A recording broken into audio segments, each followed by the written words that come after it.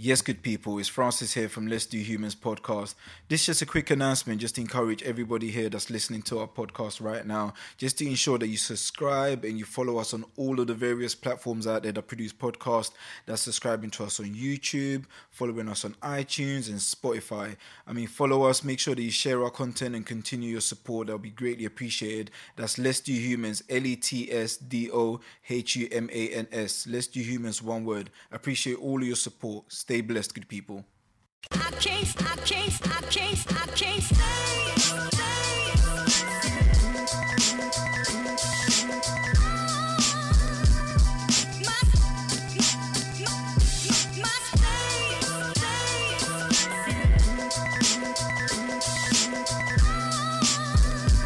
Yeah, that's the intro. So welcome to Let's Do Humans podcast. Thank you very much. Listen to you, it doesn't actually surprise me because the thing is, I just noticed that we have something in common. Yeah.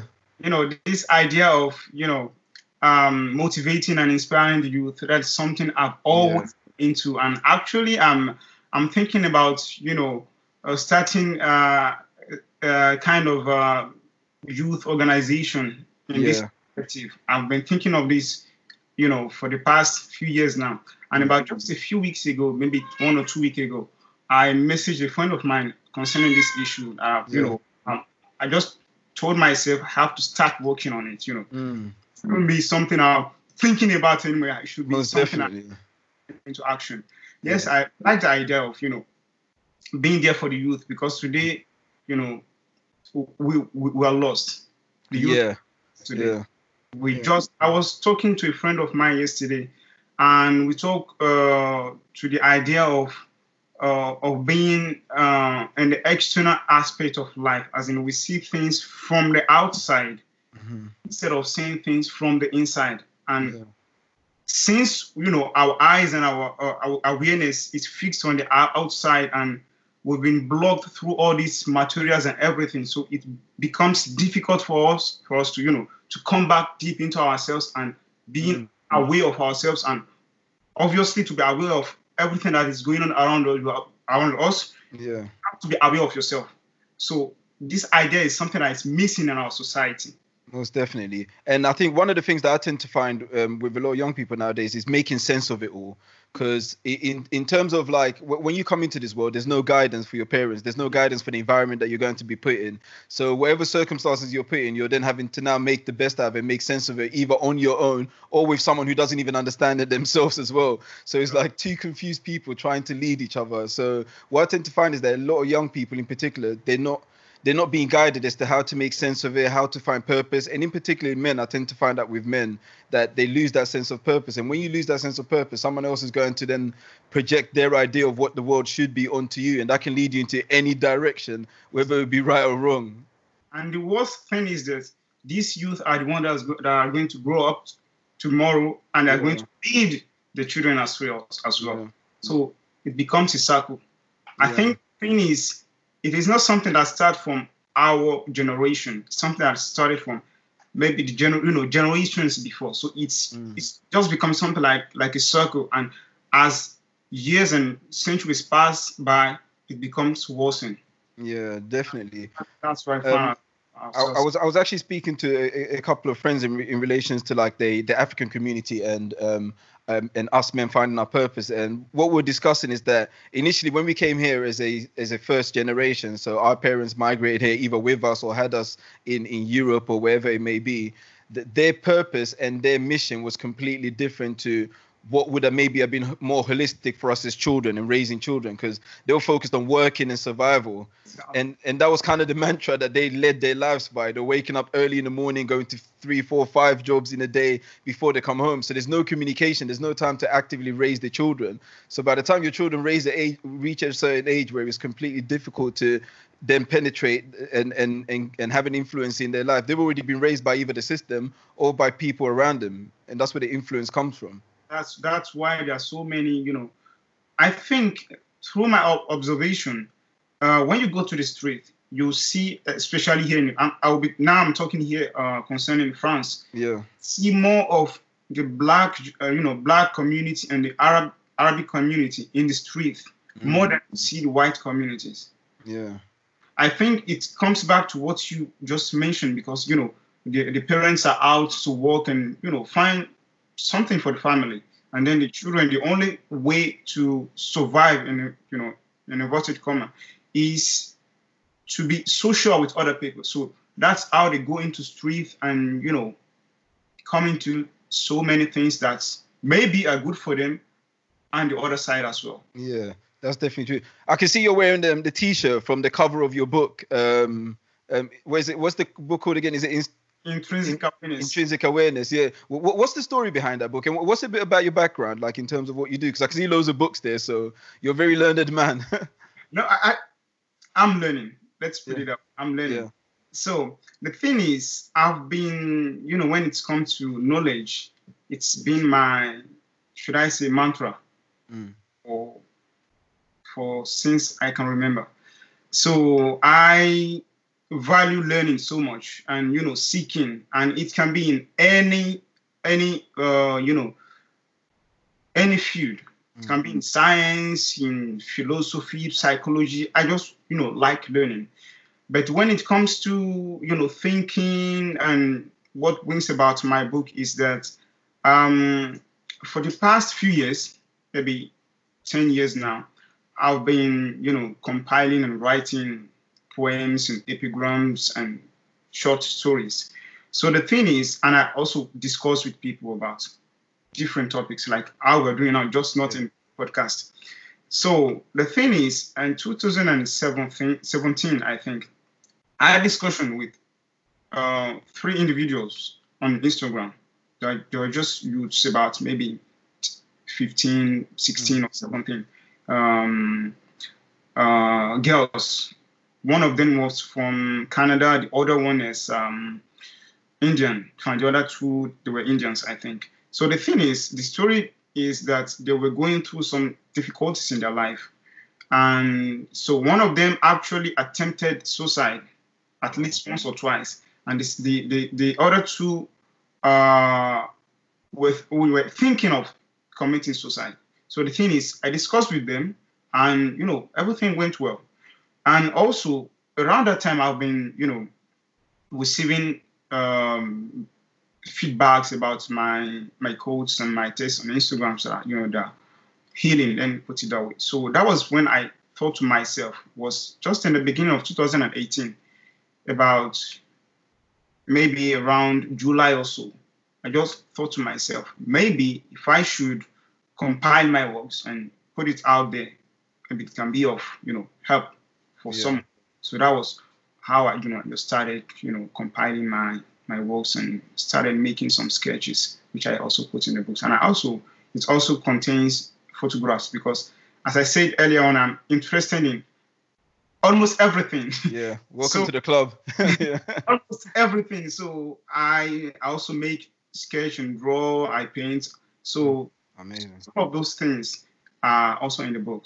Yeah, I think that's pretty much quite similar to me, because I mean, growing up, I'm always telling people, I quite struggled in the conventional educational system. So funny enough, I only read my first book outside of secondary school. In secondary school, I read one book of Mice and Men, which was compulsory to write our English exam. But after that, I read my second book near enough at the age of like 21, 22. And the reason being is because other reasons, apart from being like slightly dyslexic, is also that I couldn't find a lot of stuff that I was interested in to complete. So whenever I pick up a book, I might read 1 or 2 pages. I'll struggle to read it. I don't find it interesting in the first place, and then I put it aside. But yeah, and that's a major problem. But as I got older and I started finding things that actually intrigued me through having conversations with people outside of my sort of like environmental circle, I realized that there's so much variety out there. There's so much of interest, and that's how I got involved that's how I even ended up with a dynamic group of friends, a very mixed demographic. I ended up reading and finding interest in so many various things, and those are the things that now I'm trying to introduce to other people who I feel might be in the same situation as me. They don't have that exposure as such, or they just don't know that there's anything else out there. So yeah, reading definitely is one of my favorite pastimes now, but I'm going to shift from reading books to audiobooks, because yeah, definitely. I find out that, sitting down let's just say it bluntly, I'm lazy. Yeah, yeah. Most of us are. So the thing is, now I buy the book because I like having the physical. So I buy the book, and I also buy, I have a contract with Audible. Oh yeah, so every monthly subscription. So thing is, I buy the book and the audiobook. I listen to it at the same time I read the book. So okay. Yeah. So at times, when I just drop the book, maybe in the street, I'm walking, I continue, listening to the book. Then when I get to somewhere where I can sit down, then I pick up my book and then I continue. Yeah, definitely. I think that's the shift that I'm making now. I'm going to stick to that because it will probably make you more productive in terms of the amount of information that you can soak up and what you can take in. So what's the main? Is there a main concept in your book? Like what's the continuous flow? The thing is, it is divided into, I think, 8 parts. So as I said, it is compilation of previous works. So the thing is, it is that there are about 8 parts of it. So there's a part I talked about belief, more of belief system, about belief in God. So in that aspect, I open up about a challenge, an open question about does God exist? Or more of, is God behind the evil that is going on in the society, which is actually one of the question I asked in the video you watched. Yeah. I asked a question like that. So I opened up with that, and it's more of it is not they are not tests to kind of tell you or to preach to you about God or something like that. It is more of poems, That's why I call it faith, about faith. That talking about some divine something or your belief in something, but it is not it is not actually kind of inviting you to to believe in, and it's more of a question, and put it that way. And then you have the path where I talked about the importance of women in the society. Then the parts of which is more of romantic poems, and other parts which are more of of tolerance and of peace and tolerance. Then other parts which is of endurance and patience, which is more of to motivate and to inspire people that are maybe going through some difficulties. And then the parts which I actually like, it is more of should I say philosophical aspects, just a short part. It's my thinking about time. They're just like one phrase or few sentences, something I just think about time. One of it is like the future is nothing else but a fragment of the past which has not yet been exploited. Yeah. Some phrases like that. And then the other, then the last part is a dialogue I had with 6 people actually. And the dialogue. So 6 actual people, is it? 6 people, 6 of my friends actually. So I put the dialogues because I found them interesting. And one of the reasons why I included the dialogue is that I've been reading, published poetry works. Yeah. That I've come across.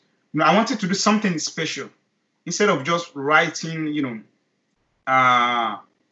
giving the message out. It's a part which will be more of, something like a discussion that reader will be able to relate with. Will be, when you're discussing, the reader will be able to think maybe, when like self-reflecting on ideas. Exactly, self-reflecting. Oh, maybe it's right, maybe it's wrong, something like that. So that's why I added the dialogue aspect of it. Yeah. Oh, sounds amazing. I'm definitely going to check it out after this. I'm definitely going to purchase it. Is it an audio or is it just strictly? Just in written form. Oh, okay, I'll have to buy the written form and then check it out that way. Then, even though I was shifting through, but I'll definitely support it now. It's not a huge. It's not. It's not. Oh, okay. It's a huge. It's about 300 pages, but just poems. Yeah. Phrases. Did you study philosophy yourself? I'm studying philosophy personally. The thing is, I had interest in philosophy. It's just a personal interest. So the thing is, I've been doing philosophy. I've been let me just say philosophizing. Yeah. That's actually studying philosophy. So recently, when I'm, actually going to studying philosophy myself, I have books that I'm reading. I don't actually study philosophy in school. I studied just a year in the final year of high school. So, and that's it. So when I started, doing research on philosophy myself, it becomes, easier, because this most of the things that come through are the things I've thought through myself. So it becomes, let's say easier to. Yeah, I think one of the things that our generation probably struggles with is critical, like being critically analytical, because what tends to happen now is that I think ideas are being thrown at us at such a quick pace, and it's such a fragmented and various forms of ideas because of technology that we have now, is that it becomes very difficult to think. It's just a case of picking one and sticking to it, or being emotionally pushed and then going with the flow type of thing. And when people always ask me, how do I critically analyze stuff, is what I do is whenever a conversation comes up in society, for instance, I would grab that idea and then I'll shoot as many bullets on it as possible. I'll just think, okay, how can I break down this idea? What if I think about it from this side? What if I think about it from this angle? And then try and answer my own questions. And through that, you end up finding that you come up with so many varied ideas of your own, and you're not just kind of being sucked into someone's ideology, because ideologies can be dangerous as well. And they're so varied, because one person's ideology could be someone's complete hatred and misunderstanding of that person's ideology. So it's a tricky place to be in this era, and having to deal with like philosophical ideas. I think the problem is, it's actually, the first thing is, there's something in actually it's in psychology known as cognitive laziness. Yeah. The problem is to think is a problem. It's a problem. The problem is to think is a problem. It's it demands some. It's like a muscle. Your brain is like a muscle. It's like say abstract muscle. So if you've not run for some time, and you start running, it's going to be difficult. It's the same thing. To think is it's not difficult, but it's difficult at the same time if you're not practicing it. And at the same time, it's also related to your emotion. Two options. One that is that is pulling your emotion, and the other one that is inviting you to think. Yeah. Look, instinctively, we tend to follow the emotion, because we're emotional being, and that requires less cognitive effort. And that's why we are, if you see most of these movies or messages in the internet that have some agendas behind them, they're all, portrayed through emotion. If you watch, for example, TED Talks, most of the talks in the internet, or be it in the internet or anywhere, that are very interesting, that people grab easily, are talks. Most of them, they have one thing in common. There are stories in them. Yeah. And why are these stories? Because why do the speaker use stories? Because stories are filled with emotion. So most of the messages we are receiving today are filled with emotion. And since we are not practically thinkers, we tend to deal with situations without even thinking of is it the right thing? Yeah. Look what I'm talking about. What I'm trying to say. So it's like, I used to give an example about, I think I found the example, the story somewhere. I can't remember, but I like giving this example. I'm walking in the street, and I saw someone shouting, no, I don't like black. I hate black. No, I just passed through someone, a white man, and he said, I hate the blacks. I don't like them. I'll be thinking like, I'm black. This is a racist. Yeah. And he's talking about you. You'll be thinking, yeah. That's the first thing. Yeah. Impression. We act on impression. But what I don't know is that the man or the guy was speaking let's say with his mother, and the mother was in the store trying to get T-shirts for his son. Oh. And he was selling his mother This is like black T-shirt. like black T-shirts.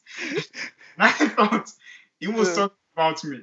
You know, that the thing is, there's so many stories, so many things behind the obvious ideas that are presented to us. Yeah. But, you know, we were talking about how you deal with, you know, judgment the other time.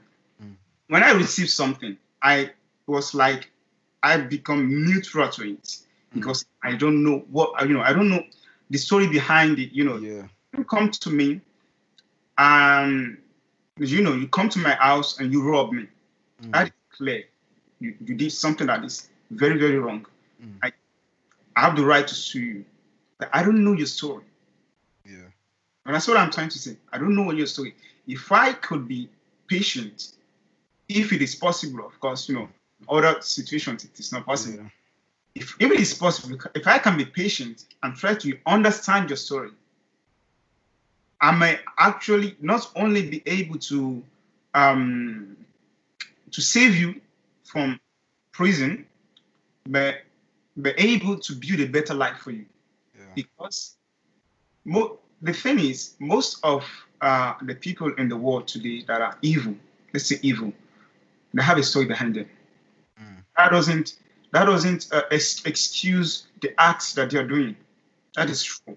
But there are so many people, they just need some motivations. They just need a push out of the, you know, the let's say the unfortunate world they find themselves. And the unfortunate thing is that today we don't go deep into ideas, into situations. We don't try to, you know, look definitely not heart of people.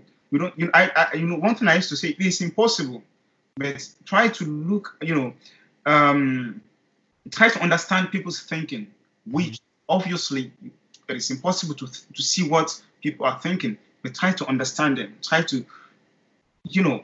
Yeah, I think the issue is that especially when it comes to like clashing and taking your time to figure out people's circumstances, that nowadays everyone goes into situations either trying to win or dominate instead of looking for peace and resolution. That's the problem. And with the first part, it's like if you're looking to win and dominate, you're going with emotion because you're either angry or extremely passionate about something. And in that state, it's very difficult for you to think rationally, because emotions can drag you to where you don't want to possibly go, and it might take you too far, or it might be your shortcoming to being unable to solve a situation.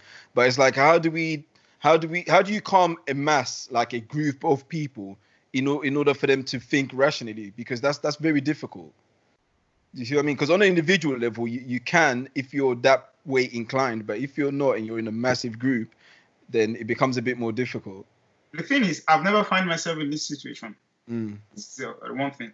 But what I would say is, it also depends on, you know, the people you find. If they're aggressive people, obviously it's going to be difficult. But if you find yourself,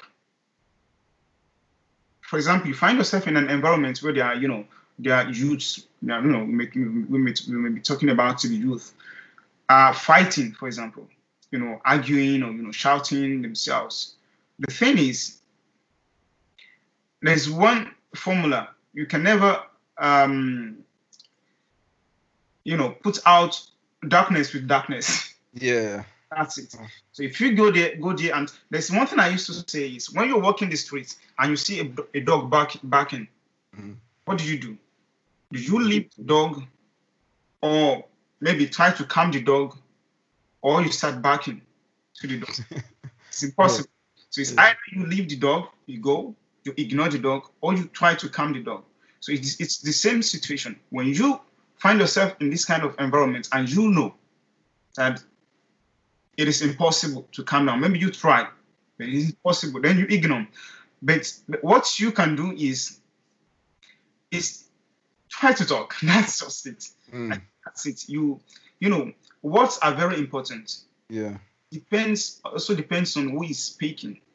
You know, you should know the words that you are going to, bring out to solve the situation. And it also depends on individual. It's actually depends on the group of people and the individual. Everything is contextualized, actually. If I understand you, if I know who you are, I will know how to deal with you. Yeah. But deal with you personally, the way I'm going to deal. Let's say, for example, I won't deal with you the way I'm going to deal with, let's say, your sister. Because it's not the same psychology. She's a woman, So the same thing when you find this group of people. One thing is, which is obviously kind of impossible almost impossible at the moment, is try to understand who you're dealing with. Yeah. Then and you know how you're going to, the words check that you're going to put out. But one thing is, you have to be calm, because in that kind of situation, it is easy to lose your calm. Yeah. So you're trying to solve a problem, and you are portraying the same acts which you're trying to, you're trying to solve. It's going to be difficult for those people. You have to show, a perfect example. The thing is, you have to be calm. Yeah. Have to talk calmly. Just discuss with them. There's this video that, that became viral about a few years ago. About there's this two black people in the street that were trying to fight over a girl, actually. And there's this guy. His name is Ali. I don't know if you know the video. I think I know. Is it the two young boys that are about to fight? Yeah. And then this guy Ali came in. You know the video. So you see how he diffused it. Yeah. It was through calmness and discussion. Everything is through words, not argument, not shouting. And you can pass message with aggression, not really aggression, but with emotion, with firmness, trying to show that you're firm, like aggressive behavior. It is possible, like controlled, yeah. And the message will stick. But in this kind of situation, I think the best method is not the firm and the aggressive way, but in a calm way, to show the people that you have to be calm. Yeah. It is useless to be because one thing is, why are they fighting? That's the question. Because you have to defeat the situation, defeat the evil, the root. You have to deal with the situation from the root. If you understand why they're fighting, then you have to show them that what they're fighting for is useless. It's useless to fight on that kind of those grounds. Yeah. Those grounds. If you can show them that way from the root, then they can come to their sense and understand that actually I'm being yeah, and it's not making sense. But I mean, talk about calmness and everything else. What do you make of what's happening so far, like 2020? If someone in 5 years' time, if someone says what happened in 2020, how do you make sense of everything that's going on in terms of, like, I mean, first of all, we've been in a very stressful situation in regards to, like, the pandemic. The whole world has been locked down. So many people have lost their businesses. People have been put out of their houses. We're in, like, a financial potential global recession and global depression. Now we've been hit with all of these protests and riots in relations to police brutality in the States, which is now unearthed all of these other various stories across the world of systemic and systematic institutional racism as such. And there's so much happening. There's so much going on. And now we've got tension between India and China. I think aliens are going to probably attack us next week as well, just to top it all off. If someone was to ask you, how do you make sense of 2020? What would you say? Let me answer the question just as it comes to me, as the answer, briefly, instinctively. When you ask the question, the first thing I thought about is this year, 2020, is the best year ever. As for the past decades. Now, people say it's the worst year, but I would say it's the for now, is the best year. Do you know why? The reason is this is the year that we human beings, that we are supposed to be the giants of the planet. Cognitive creation are now beginning to wake up, to understand what is going on around us, to understand probably our mistakes. The thing is, everything that we are seeing is not new. It's just that it comes to our door. Unfortunately, we human beings, when something doesn't touch us, we tend to turn a blind eye to it. Now, we're talking about illness, this coronavirus and everything. That it is global. It is something that is very unfortunate, but it's not the first outbreak. Yeah, it's definitely not. About 6 years ago, the Ebola outbreak came. It's just that it was limited to Africa. Yeah. Understand? And also every year, every single day, people are dying for, even the rate of death that we experience from other sickness, from merely car accident, is over coronavirus. Oh yeah, definitely. Yeah. So the thing is, it is unfortunate. It is something that we've just, let's say, never heard of since the past century. So we have to recognize that. But at the same time, we have to realize that this is not the end of the world. Yeah. And another thing is, it's actually open, because when we are saying things from the negative sides, which unfortunately is how the world works now, we are kind of negatively biased creature. Yeah. That is why the media and everything that, we're bombarded with negative news. Everything. We also have to see the positive aspect of this. People are coming together. Family are visiting themselves, and now there's this. So we are becoming social. Before we're supposed to be social being, but unfortunately, because of the social media, we're becoming unsocial. Unsociable, yeah. So the thing is, this coronavirus kind of brings people, it brings us together, and actually it's making us to understand, one, the importance of life, and also the importance of the planet, because the rate of pollution went down. Yeah, plummeted. Yeah.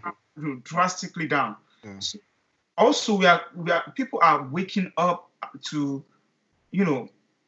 understand the importance of taking care of the planet, the ecosystem, the animals. So that is something, to me, in the long run, is very beneficial. So I think that there's going to be some kind of a change in attitude in the long run. Even though, I'm sorry. That's fine. Yeah. Even though, I hope it doesn't. Yeah. I hope it doesn't. But people will come back to forget. Yeah, we're creatures of amnesia. That tends to be our historical. And it's, the thing is, I saw something which I've not made a deep research on it, but I think it's true about this outbreak coming every 100 years, every centuries. We have an outbreak in 1918 or so. It's a Spanish flu. We had a really. Yeah, and then in 1820 or so, and then in 1720, something like that. So it's like, when you say we're amnesia, it's like every century we forget, and then there's something. They're reminded again. That reminds us again. Yeah. So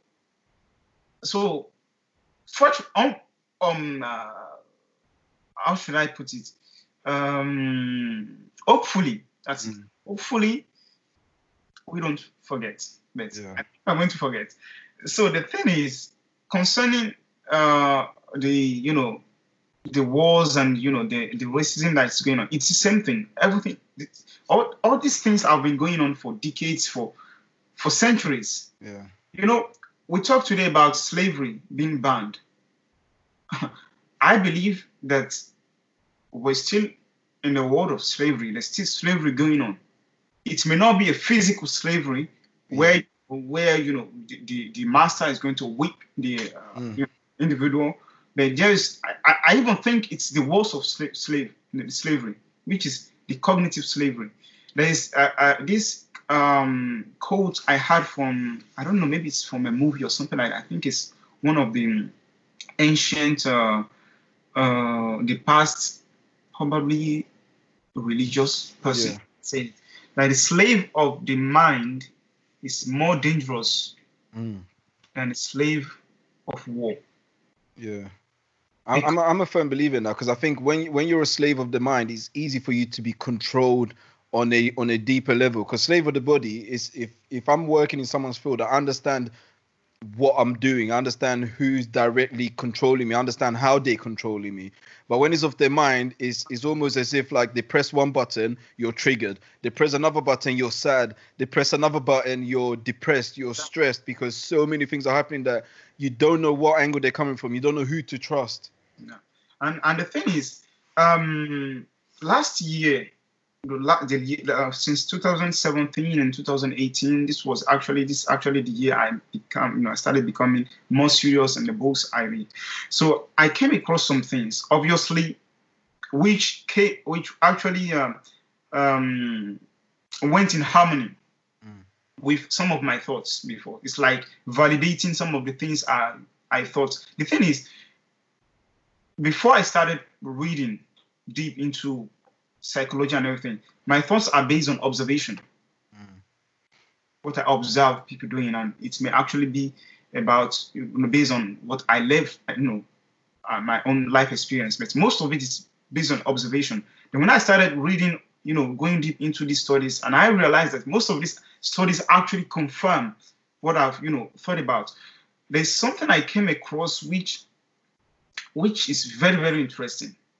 The thing is, the Cold War, we believe that nobody won the Cold War, right? Yeah.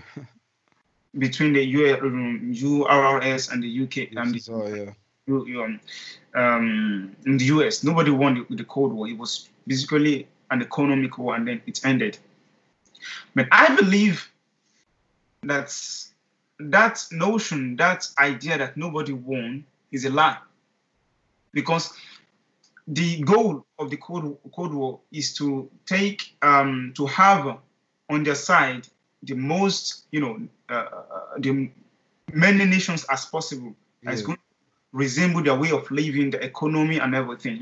That is what Russia was fighting for, and that was what US was fighting for. But guess today, most of the world today, most of the nations in the world today, their way of living resembles more the States, United States than US. Never actually thought about it that way. So actually, US won the war, and how did they win it? This is where it becomes interesting. I came across some information which it doesn't come to me just it's not from one source. It's actually a known fact today. You may actually even know it. The thing is, during the Cold War, there is there are American soldiers that were captured by the communists, and then they would come to the television and start saying nonsense about America, about their country actually.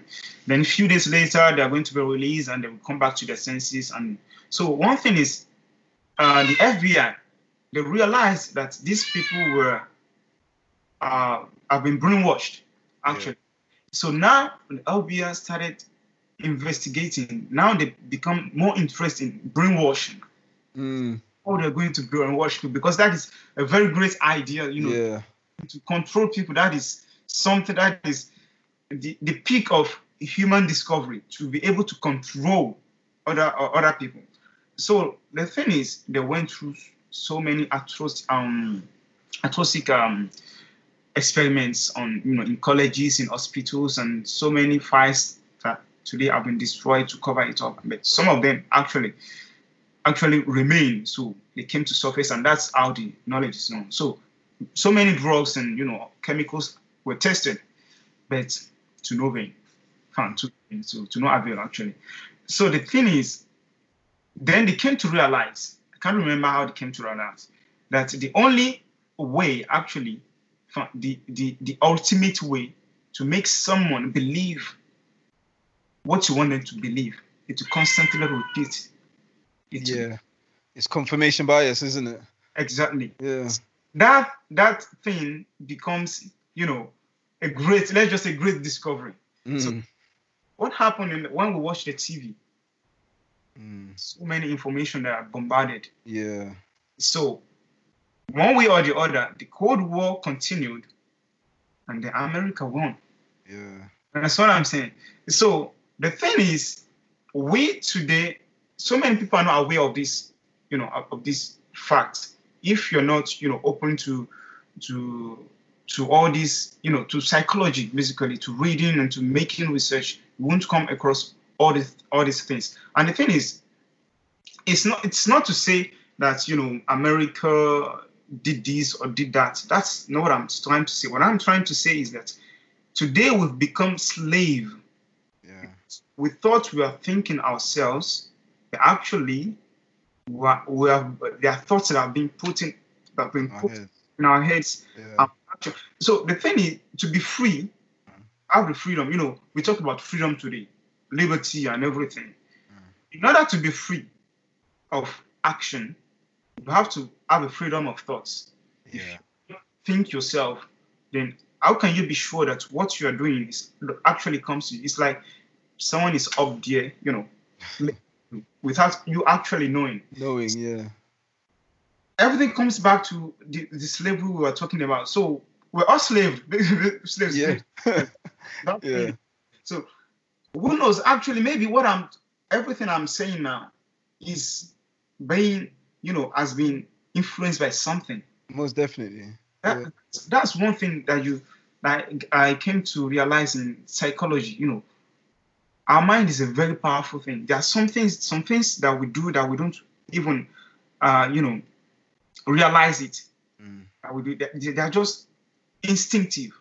There's an experiment that is done. I read this book, Thinking Fast and Slow, Daniel Kahneman. Yeah. Powerful book. I haven't read it, but I know it. Yeah. So there's an experiment that was actually made about two groups of people. So the thing is, they gave them headphone, and they told them it's just to check the quality of the audio, and then the thing is they tune on a radio station or something like that, and they started listening to it. So, and then when they told them to wait, let me try to remember. Yeah, they told them to shake their heads. They gave them the headphone, and then they told them to shake to nod their head. A group nod their head, and the other group to shake their head. So the thing is, after the experiment, they asked them, the group that they nodded their head, what do they think about what was said in the radio? Those that nod their head tend to agree, most of them. And those that shook their head tend. Yeah. So they've been swayed by the method. Because just the simple gesture that you made about nodding and show influenced you. Has influenced your decision on something. It can actually make a very big difference in your life decision, actually. So many little things that that we do on daily basis that we are not even aware of.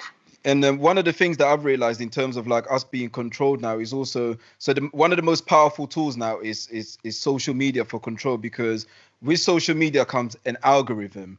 And so, for instance, let's say for instance, I'm a pro-gun person. I live in America and I support ownership of guns. If I go on Facebook right now and read search one or two articles on gun ownership, what's going to happen is the algorithm is now going to put me into that dark hole where all they're going to do is push advertisement regarding my pro-choiceness. So now I'm going to be stuck in this constant loop of confirmation bias. All the articles they're going to show me is why owning guns is a great thing and why I should own a gun. So I'm constantly these ideas are constantly being perpetuated onto me. So how am I even going to have a balanced argument with someone when I exit the world and someone else like, oh, but this is what I think about gun ownership. I don't think it's right, because you're going to be controlled by those ideas that's been pushed on you by the algorithm. So sometimes when things happen in the world, I always take a step back and I try and see things from both sides, especially now that we're kind of living in a more polarized world.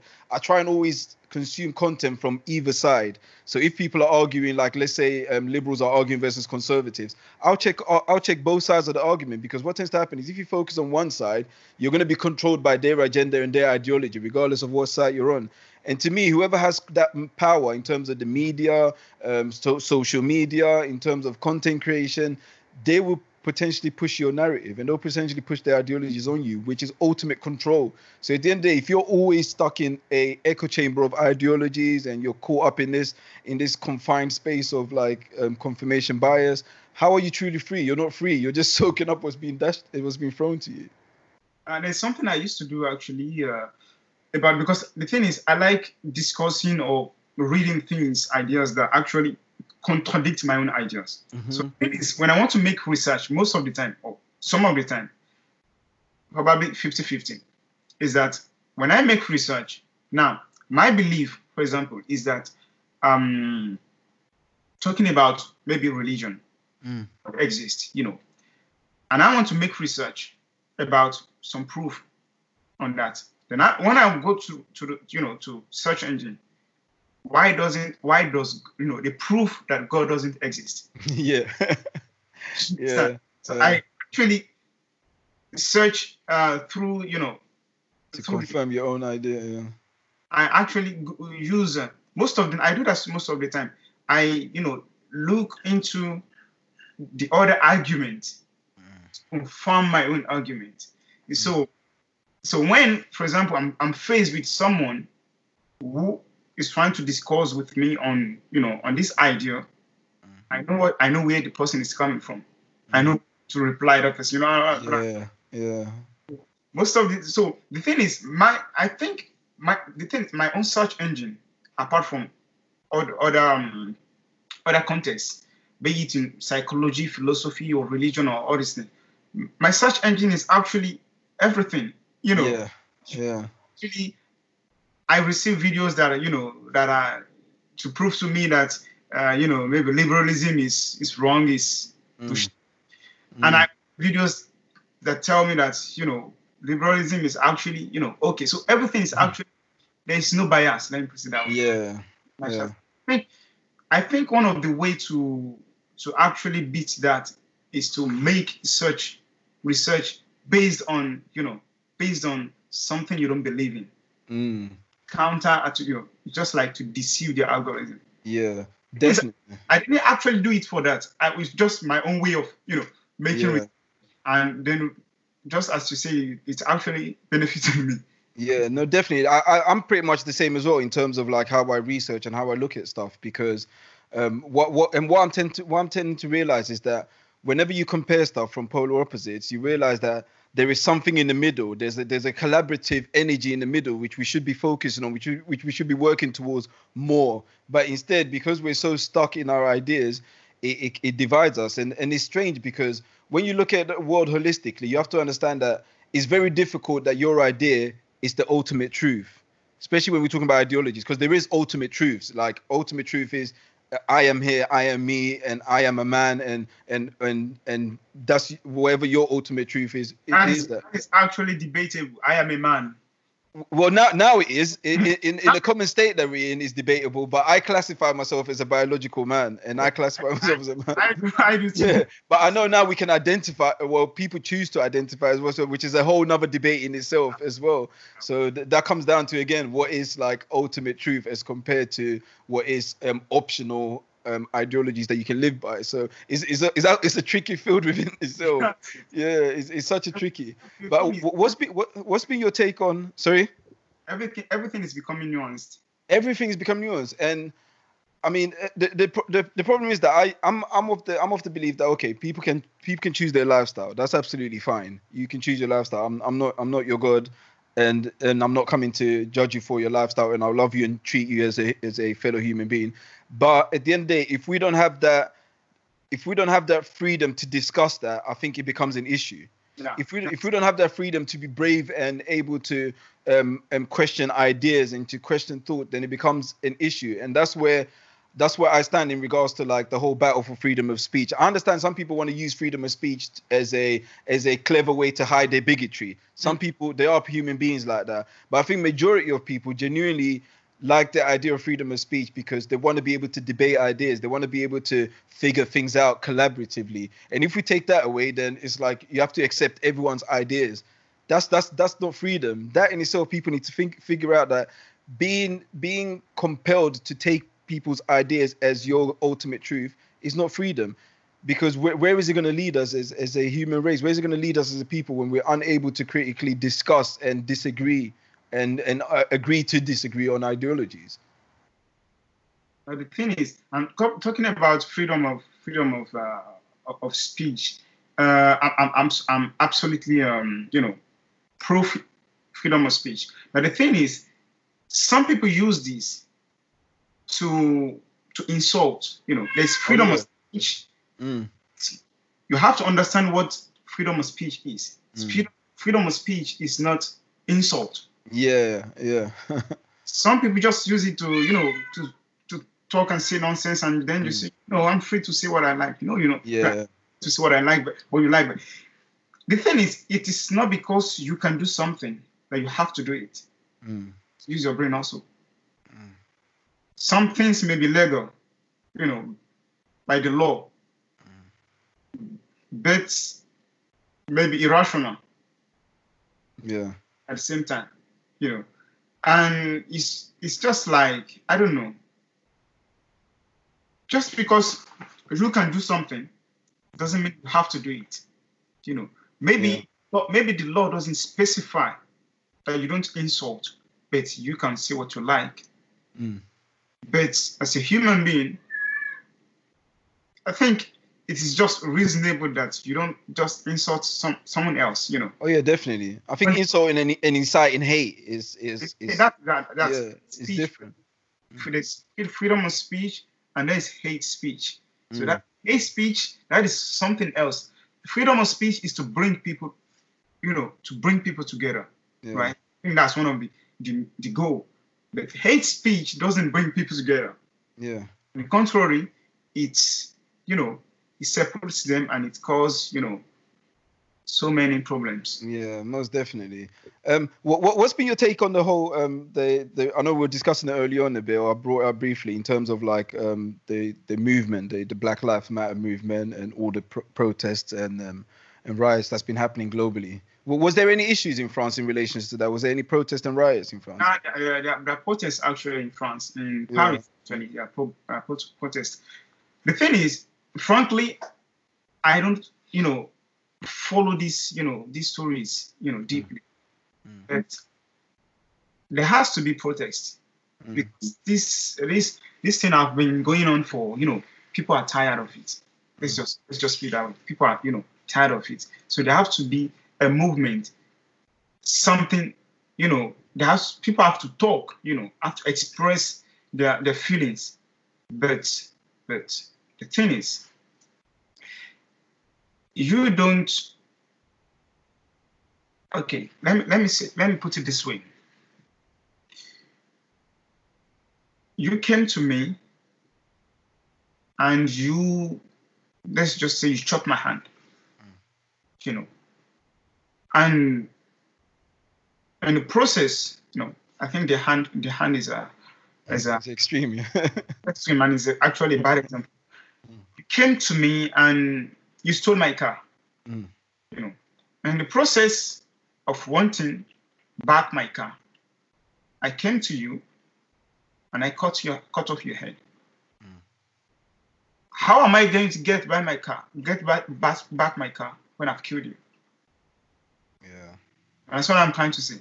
Yeah. So the thing is, in the process of wanting to be heard, we shouldn't be extreme.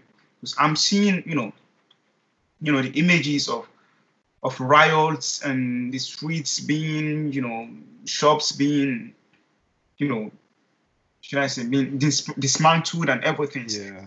I think in Chinatown, in the US, I think, or something like that. There's so many shops that are closed or something like that, and there's so many riots or something like that that's going on. One thing is, these people that you are, should I say, robbing and destroying the properties, the innocent. I think most of them are innocent. So I think we shouldn't. It's Nietzsche, this German philosopher said. Yeah, I know Nietzsche. Yeah. He said, in his book Beyond Good and Evil, he said, if thou gaze into an abyss, the abyss will also gaze into thee. So what he was basically saying is, in the process of wanting to, get rid of evil, you shouldn't become evil yourself. Yeah. It's definitely people have to express themselves. There have to be, riots, and there are peace riots out there. That is. I think that should. And it's our human right to riot. Most governments also subscribe to the idea of people protesting. But I think there's just some group of people, probably minorities, that took these things to the extreme and started doing nonsense with it.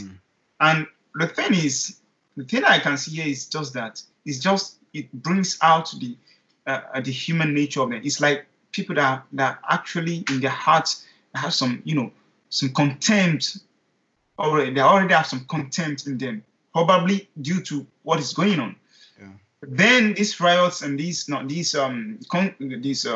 protests gives them the opportunity to express themselves.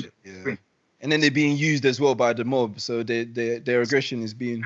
Everything just go into them, and unfortunately, in the situations we find ourselves with the coronavirus and everything, so I think everything actually plays in the people's psychology to how they react to this thing, because already have been they are frustrated to not go to work and to just stay at home and everything, and then this comes this happened. So I think it contributes to people's frustration. And one thing I would say is, which is I don't know if it makes sense, is it's just like there's someone that wants everything to happen this way.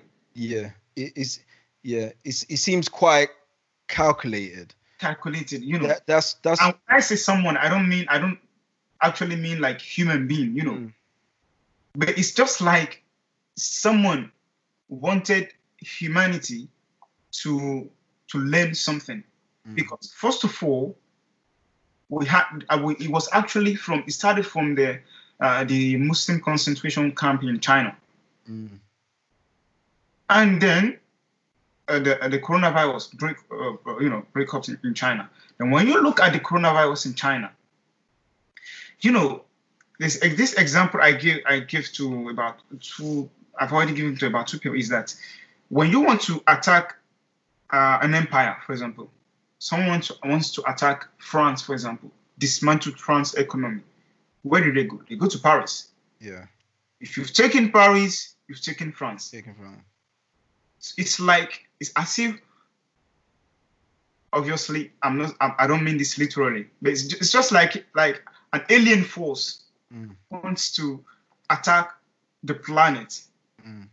Because if the coronavirus landed in Africa, it will be controlled.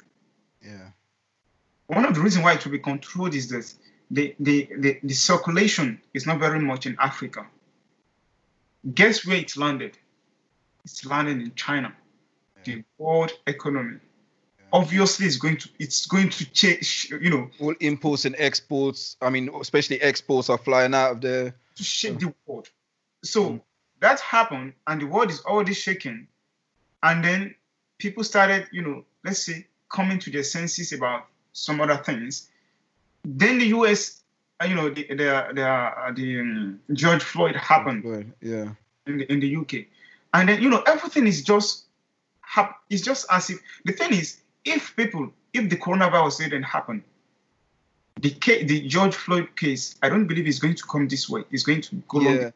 I think that the frustration and the build up and the loss that people are going through definitely fueled the reaction a bit. And also, people will be going to work. You know, many people won't even think of, you know, reacting to it because they're thinking of their work. And so many people, even if they want to react to it, they're thinking of their work. So the thing is, everything just happened as if it is calculated. You know, it just makes me thinking as if God is sending a message to understand something, which I don't know physically, but it's just as if it is calculated when you started studying the way everything, you know, starts happening. So going back to the protest, people have to protest, people have to express their emotion, which is unfortunate what is going on. It's just like, you know, what I said earlier on about slavery. We thought racism have ended. It hasn't ended. It is happening, you know, all over the world, be it racism against black, be it anti-Semitism, be it Islamophobia. It's happening, you know, all over the world. It's just that, you know, some parts of the world are more than the other, and some parts are more obvious than the other. Some parts of the world, it's more Islamophobia, and the other part is more racism. So everything is happening, and it has to stop. And the thing is, I personally don't believe it's going to stop for eternity. No, I don't think. No, tribalism is innately built in us, and to me, I see racism as a manifestation of that. So it's like, how do you stop human tribalism? Even if we all change into the same color, we're gonna fight based on hair. We're gonna fight based on our height. We're gonna find something to. That's why I used to, you know, the argument I used to use against those that, you know, that they say that religion is, you know, it's like a virus to the human race because it causes brings all these religious wars and everything. But the thing is, if there's no religion, there'll be blood on our streets. People are going to be fighting themselves. Yeah. Because there's some of the philosophical idea is that man created religion. Because this is actually one of the opening question I asked in my book, is that they say man created religion in order to defeat God. So man created God, you know, in order to defeat the injustice that actually reigned in the society, you know, so that, you know, there are so many, you know, wars, injustice that's going on. Then some individuals just think about an invisible being, and, you know, people are going to fear to create moral, which actually help the human race. That's some philosophical narrations. But the thing is, if man created God to defeat the immorality that's going on in the society, but the immorality exists until today, even when we still have God, and then today we blame the immorality on God. Where man created God to defeat the immorality. The question is, who is to blame on this issue? Is it God that we believe doesn't exist, or man himself? Because even when God doesn't exist, man was irrational. Yeah. Now that God exists, it's still irrational. So the thing is, we have to face ourselves as a human race. We have to be able to look into ourselves and understand ourselves. And that's one of the problems we're facing. Between you and I, for example, maybe you did something wrong. That's, you know, something very bad. If I understand myself as a human being, as someone that can make mistakes, and I understand that I'm not perfect, the way I'm going to react to you will be different if I never thought of that. Because now what I'll be thinking is, I'll be pointing my hand to you, you know, you. But if I know that as a human being, I'm not perfect, and then you are also a human being, even though when you do something that is wrong, the way I'm going to deal with it will be more rational, more reasonable, even if it's going to require some punishment, it will be less barbaric. Let me put it down. Yeah, no, definitely. I'm a Christian myself, so I'm a believer in God and Christ and so forth. And my thing is that God gave us our faith and our religion and our relationship with Him as a guide as to how we're supposed to experience this world, because the world is chaotic.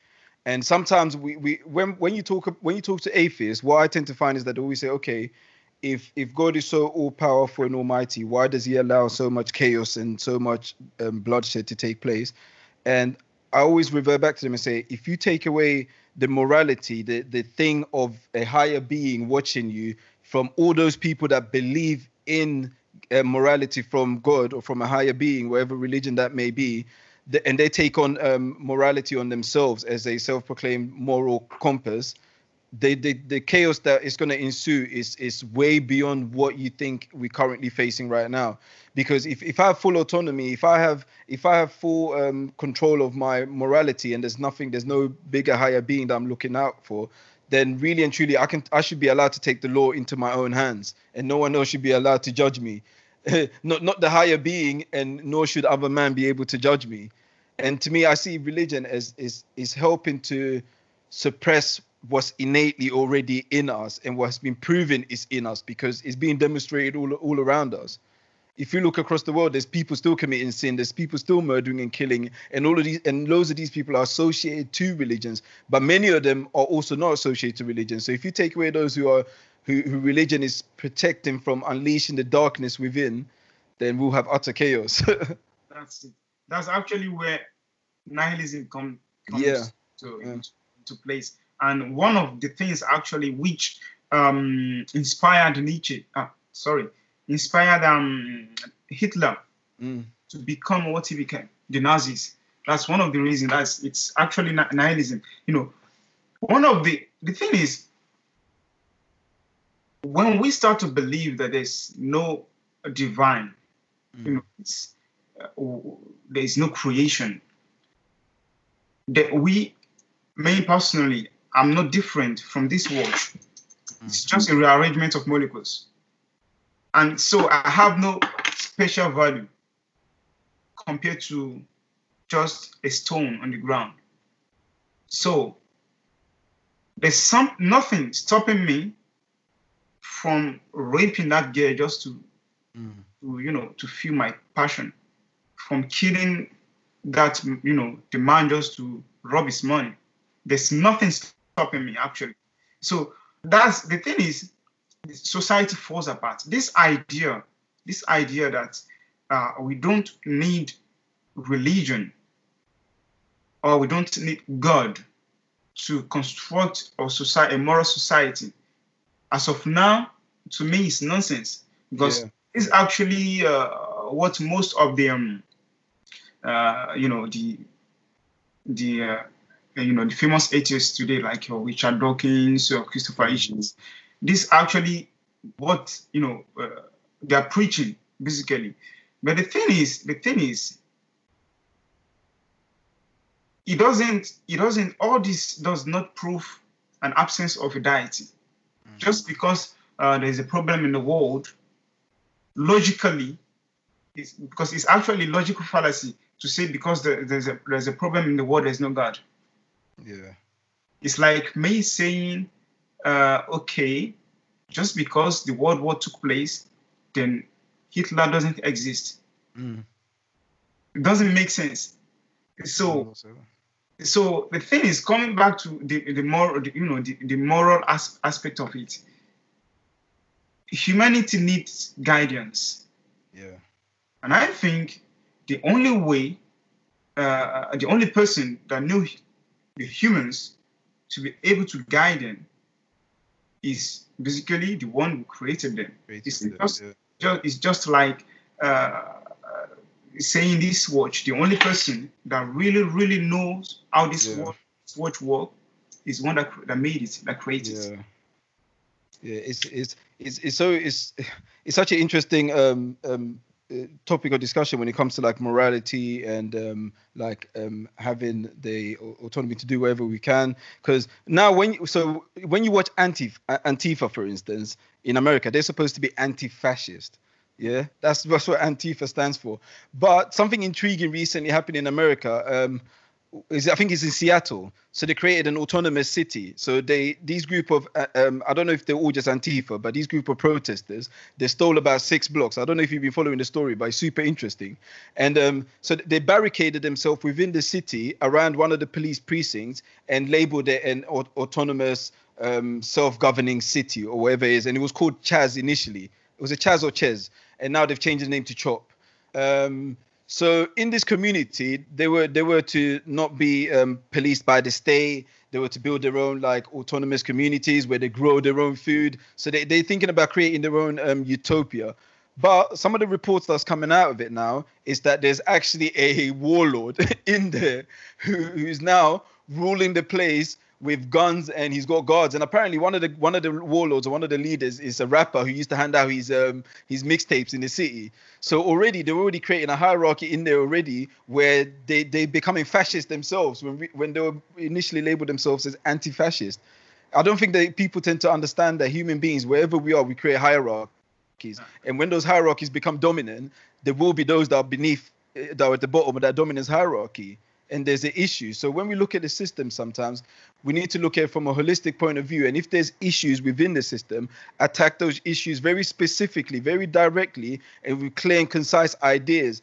And that's one of the reasons maybe why, when it comes to the Black Lives Matter movement and a lot of movements in general, I'm always a bit skeptical because I don't feel like there is clarity. Do you see what I mean? And we're just under the assumption that we need to tear down something in order to build something else, but we don't know what that something else is. We don't know how that something else looks like. That's it. Because the thing is, when you tear down a government, what is going to produce will be worse. Yeah.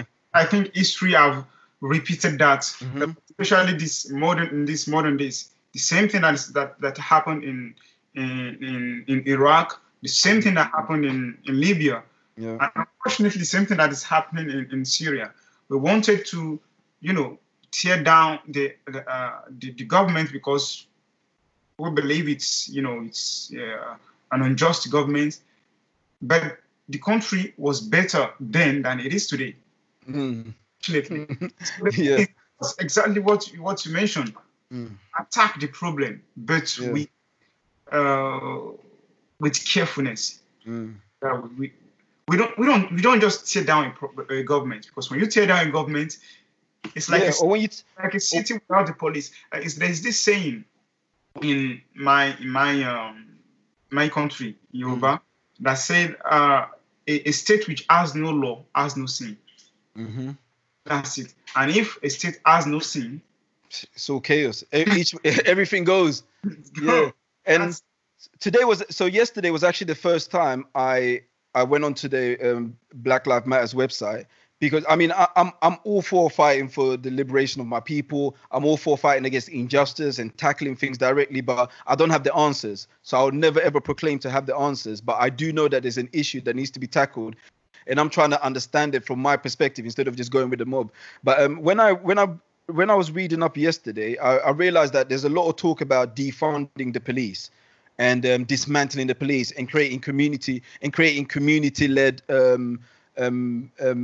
initiatives. I understand the concept of investing more within the community, but I think at the moment, if we was to go and dismantle all police forces and units, in particularly America, there's going to be more black people dying. There's going to be more black blood on American soil than there's ever been. Because what we don't understand is that when you get rid of certain level of authority, there's going to be an uprising of those who are being oppressed by the authority, and I'm talking from the criminal level. I'm not talking about the oppression of black people. And now there might be criminals who are not acting in a particular sort of way because they know that within their areas there's undercover police, there's police on call every 2 minutes. But now if you find out that the police have been dismantled and there's a bunch of community police walking around who are not really police, they don't have guns and they're not really threatening, it's free for all.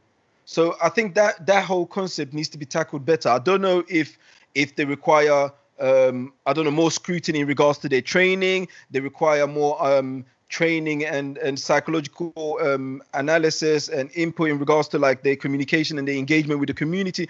I don't know, but I think if anything, maybe more needs to go into training, developing, and recruiting instead of dismantle, destroy, and rebuild. Because if I don't know if that's going to be effective enough, and I don't know the damages that can potentially lead to, which is a scary part. I believe that if there is a dismantlement of the police system, it's going to be more chaos than now. There's something that why I like the the name intrinsic awareness, which I actually titled my book, is what I actually meant by that is the ability to look at things in a profound way, to be aware intrinsically of things, which is actually what you just did. Not just looking at what the police are doing, but looking deep into what is going to be the result if if the police not just, the thing is, we tend to see things at the surface, just at the surface, but we don't look deep into the profoundness of things, of ideas. I'm also, if as the statement, the sentence says, literally, Black Lives Matters. I think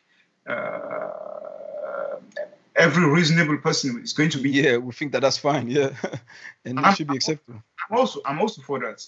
But when we say Black Lives Matters, we should also think about other races, because the thing is about me is, I don't like nationalism, and I don't like to be, identified as, obviously in a general sense, I'm a Nigerian, I'm a Black guy, But when it comes to a serious matter, to be identified as, a Nigerian, an African, a Black, I believe in the human race. So the thing is, I was actually discussing recently, about a few weeks ago, with some a girl from India, and she was, being adamant on the idea that India is, the Indian police, they're perfect, they've never done anything wrong, and they've never the Indian soldiers, they've never wronged the Pakistan, and she was so nationalist. And I asked her, what, she said she's for her country, and I asked her that, what if the law of your country, what if your country is injustice, is unjust on someone or some people? And she was, angry and everything. So why I mention that is that this idea of being belonging to some race or some nation or something like that, I don't buy it. I buy, human race. I'm a human, you're a human. So, and that's one of the things I told her is that if my country, as a Nigerian country, and your country came into clash, and I know that my country is on fear, I will never support my country against your country.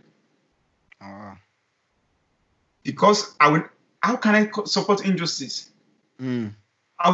I just prefer to leave it as, yeah. So you stay neutral. You wouldn't pick a side. The thing is, it may even depend on the gravity, of the situation. I may even pick a side. Because the thing is, it's like, you, for example, I remember when I was a kid, I have a cousin who always, often bully me and, some of my friends and everything. And I remember sometime, and he was bullying my friend. He was my brother, my cousin, which I liked so much. And he was bullying someone else that wasn't even, he may be my friend, and sometimes my friend, sometimes just someone just someone else. And I remember I was this kind of, feeble, weak person. When he touched me, I start crying and everything. But when I see injustice taking place, I couldn't bear it. Yeah. So I would stand against my cousin for that person, and he would smash me, and I would start crying. I would continue telling him, "You're wrong," and he would continue smashing me. I would basically, and I would continue smashing. So the thing is, be it a Nigerian, a black, a Iranian, a Persian, a white, lives matters. Because now we're talking about blacks, black life in the UK. The same thing is happening all over the world. Yeah. It may not even be a racial something. Like in India, for example, even the Indians themselves. Oh, they got deep colorism issue there. They have exactly. They have the Indians. They have caste actually. Caste, the lowest of the caste and the highest of the caste. Why all this?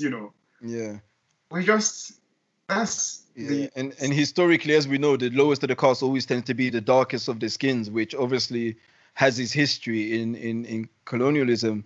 But so going back to the whole picking side and being a nationalist, what I tend to find is that so now that we live in a globalized world where I can travel from Ghana. Now I live in London. I've lived in Sweden before, and I think one of the problems with that is that whenever you're an immigrant into another country, I think that there needs to be a point where you find some sort of national relationship with the nation you're in, because there needs to be the common. And I think what tends to happen now is that without the common, we're fragmented. So it's like within like, so let's say for instance I'm in England right now. Within England, you've got people that identify as Nigerian, blah blah blah, blah whatever. But when an issue arises, what brings us all together?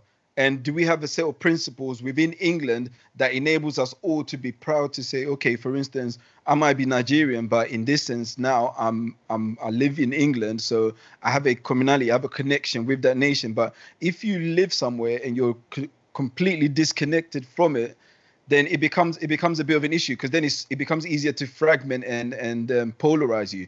But I do understand, ideally, the most ideal scenario would be a case of we respect and love and have one human value. But it's very difficult when there's so many different elements of civilization. We've got religion, we've got our genders, we've got our race, we've got our castes, we've got absolutely so many variances of division, which is probably, you can't even count it. If you was to all put all the world's variances into one box, we would be unable to count it. And that's the problem. So if we can't organize a structure as a whole, because we're not going to, because we've been warring with each other, we've been having political issues, we've been having border issues, how can we create a more holistic on a national level? On a national level, that is, if you find yourself in yeah. The thing is, one of the things generally is to know, to seek. Let me just put it that way. Learn the environment you are. Speak with as much as people. And talking about speaking, and that is the most important, you have to learn the language. Yeah. Integration, I think, is essential to breaking barriers. When you get to a place, it is a must for you to learn the language. The reason why I say that is language is actually the cradle of culture. When the language is dismantled, you know nothing about the culture. So if you want to know a culture, you want to know some people, you have to learn their language. And I've seen this so many times. I've seen at times, people talking, like here in France. And I know that these people are, they don't really understand French very well. And when they compare, they're talking to maybe their children and everything, and then they try to compare or enforce some way of speaking in French to their children, you understand that this is something that is, this kind of word. Let me give you an example. In French, when, in the English word, you say you. Everybody, be it an adult, a young, 10 people, 100 people, you use the word you. In French, You use the word vous for many people, and tu for one person. Sorry. But you can also use the word vous for someone you don't know, for formality. And tu for informal. Tu and vous is a matter of formality and informal. But in my language, Yoruba language, you have the equivalent. You have iwo for tu, which is you, and you have eyin for you, which is equivalent, but it's not the same usage. Oh, okay. In your Yoruba language, you have you and you have iwo for someone which is your mate or you're older than. And you have eyin for someone who is older than you. So now in French, it's just a matter of formality. Because in French, you can use tu for your mother. It's not a matter, you can't be talking to your mother in a formal manner. Yeah. You can use tu for your father, you can use tu for anybody you know. But in Yoruba language, you want to talk to your mother, you want to talk to your elder, you use eyin.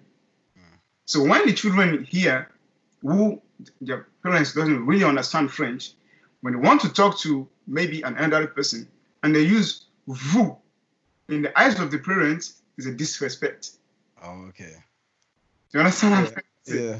At times, I just look at people and, the way they would deal with their children at times, they don't understand. So that's why I say language is actually the cradle of culture. You have to understand the language, first of all. And then, plus that, engage with as much as people as you can. Integrate and seek, as in understand the people you're interacting with. You have to understand them. Because if you don't do that, then it's going to create some kind of margin between those that are, let me just say, immigrants and those that are not immigrants. And when the margin is created, then, that is a physical margin, then it's going to, it's coming to intellectual and psychological margin. That's, there will be this idea of we and them. And that is dangerous. Yeah. That's a beautiful way to actually end it for today. That I just wanted to leave on that point, because what I was going to say was language as well. I definitely think language is a unifier, because being able to communicate is the first point of a truce. It's definitely the first point of building some sort of relationship. Like what we're doing right now, we're communicating with each other. We're getting understanding of how each other thinks. We're creating some sort of a relationship, a bond, which could lead to other forms of connections, business, wherever it may be.